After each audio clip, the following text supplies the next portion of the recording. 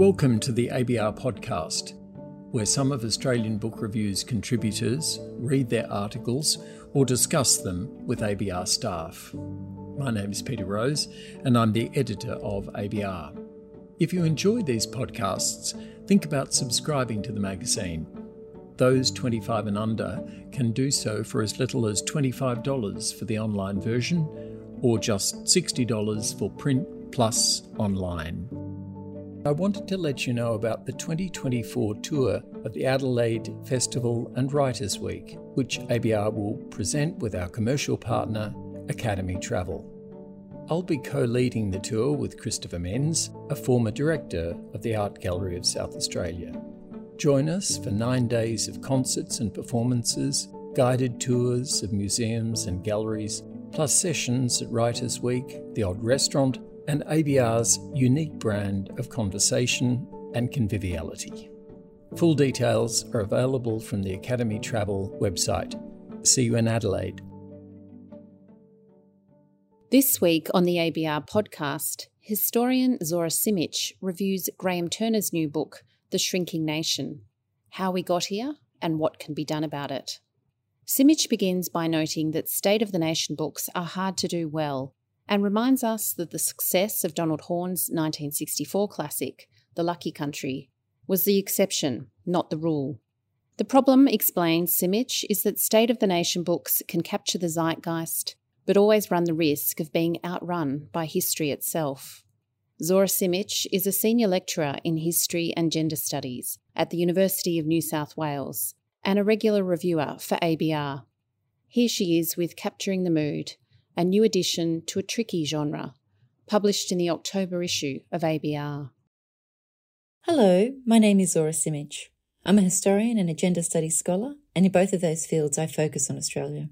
This makes me predisposed to have an interest in Graeme Turner's new book, The Shrinking Nation: How We Got Here and What Can Be Done About It. It is the focus of my review, titled Capturing the Mood, a new addition to a tricky genre. State of the Nation books are a tricky genre. For every The Lucky Country, Donald Horne's 1964 best-selling indictment of 1960s Australia, there must be at least a dozen more which fall swiftly into obsolescence. Yet this common fate is not necessarily a bad thing. Such books are meant to be timely, not timeless. As an intervention into the contemporary moment, such text's success or value resides in fresh and useful analysis, which is currently lacking elsewhere, and the ability of the author to capture a mood that is, if not national, at least pervasive enough to be widely recognisable. At the same time, it helps that if that mood has not yet been properly articulated. To raise the bar further, the best of them offer both vital historical perspective and a path forward, and are written in a persuasive and accessible style which stops short of polemic but resists hesitant equivocation. Historically, the State of the Nation book has been a masculinist genre, dependent on a notable degree of established cultural authority, though there have been feminist challenges or alternatives, and notable exceptions and shifts. Julianne Schultz's widely praised publication, The Idea of Australia, A Search for the Soul of the Nation, published in 2022, springs to mind. Relatedly, the authors are typically invested in something called the nation, however critical they may be of its present manifestation. In Horne's case, it was a nascent sense of what a nation could be or was slowly becoming, as it unshackled itself from decades of complacent parochialism, epitomised by the White Australia policy, then still in effect, but under increasing public scrutiny as well as political reform.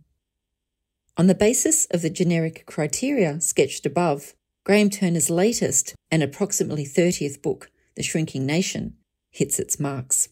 His argument that the nation has shrunk, quote, that it is now less than it was and less than it should be, end quote, is compelling, especially as he begins with what he calls the dysfunctional state of Australian political culture.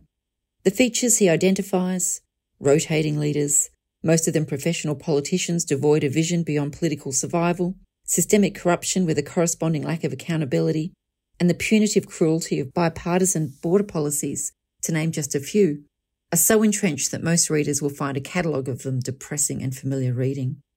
Still, it is a necessary starting point for a wider discussion of the corrosive effects of rolling culture wars and economic rationalism, or more broadly, neoliberalism, on public life and its key institutions, including the public service, universities, and the media.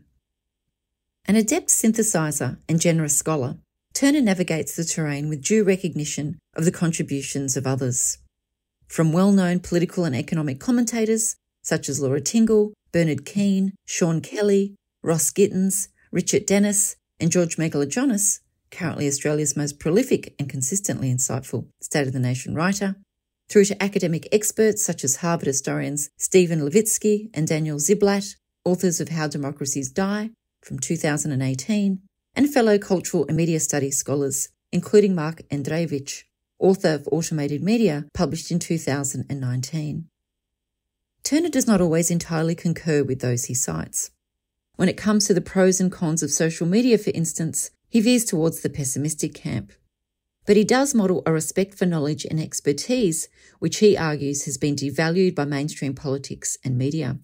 In making this case, Turner acknowledges US writer Tom Nichols' book, The Death of Expertise, The Campaign Against Established Knowledge and Why It Matters, published in 2017, while pointing out what is distinctive about Australia. Here, the, quote, public engagement with academics has shrunk significantly over time, end quote. A development that Turner explains is, a quote, at least partially due to the manner in which politicians and the media have treated them, and Australia's residual anti-intellectualism, which is always there to be revived, even when apparently dormant, in the service of political interests, end quote. Throughout, Turner draws on his own past research. It is at these points that the shrinking nation begins to transcend the limits of the State of the Nation genre.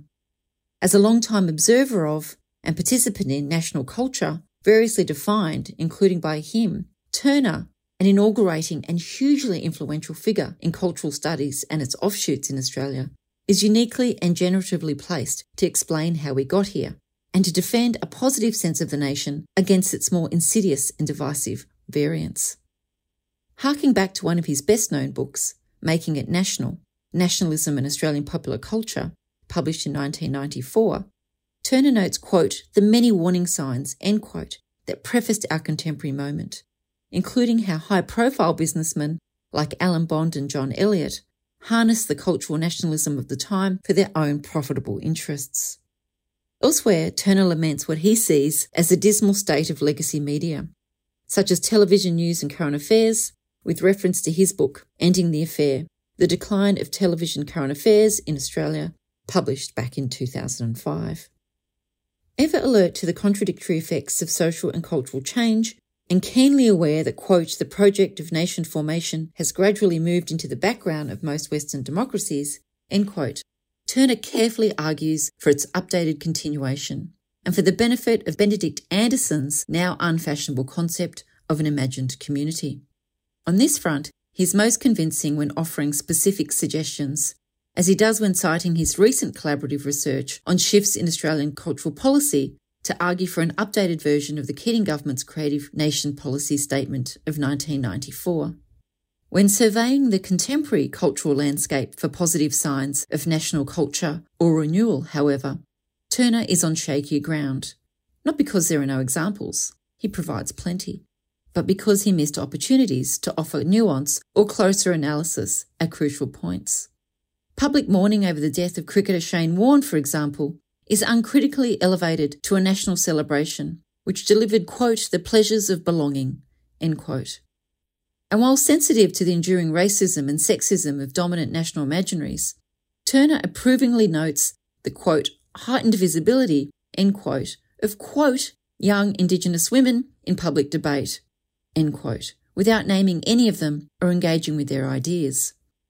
Then again, if he had foregrounded Chelsea Watago's Another Day in the Colony, published in 2021, or any number of challenges to so-called Australia from First Nations writers, the notion of a people's nation would be harder to envision and defend.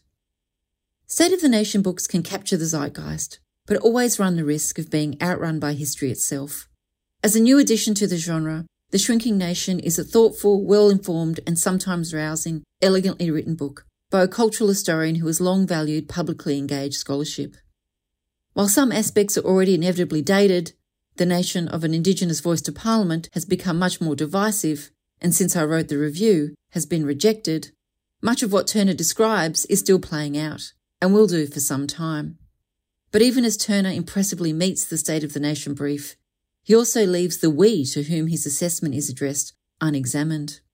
With the proliferation of alternative perspectives on Australia, from the writings of Baruz, Buchani to the edited collections of Sweatshop, developments Turner does not canvass, the limits of the genre have arguably never been more apparent. Thanks for listening to the Australian Book Review podcast. Join us again next week. If you enjoyed this episode, why not consider subscribing to ABR? Subscriptions start from just $10 a month for full digital access. Visit our website for more information. We'd like to thank Stacey Chan, who edits the podcast, as well as our contributors who take the time to read their articles and creative writing. And if you enjoy listening to the ABR podcast, please consider leaving us a review on iTunes.